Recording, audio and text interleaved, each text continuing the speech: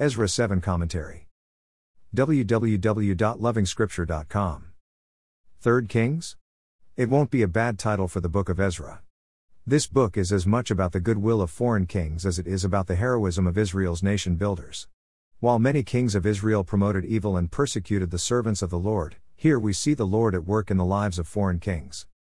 This chapter is yet another moment when a pagan emperor becomes a tool of goodwill for Israel.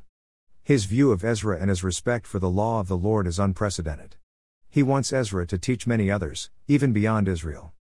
Is the Lord communicating his displeasure with Israel by pouring his grace on these foreign kings? They, and not Israelite leaders, are the heroes of the book of Ezra. Is the Lord preparing us for the time when the Gentiles would flood the corridors of the Lord's palace? Isn't this an indictment of a nation that was called to do exactly what these foreign kings are doing? How does the saint feel when the Lord pours his grace of generosity on a pagan? The calling of the Lord is a privilege and not an entitlement. How we need to guard it jealously.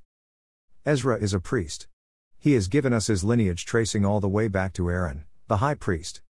Born-again Christians can trace their origins to the spirit that gave them birth. They have the man Jesus as their brother. Then comes the wider family of same-minded believers.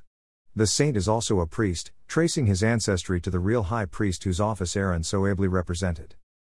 This chapter teaches us to praise the Lord who puts it in the heart of kings to act lovingly towards us. We get promoted because of the Lord and not because of our wisdom.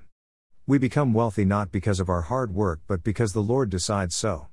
You know the difference when you look at better, more hard-working, and more honest individuals who don't have what the Lord has given you.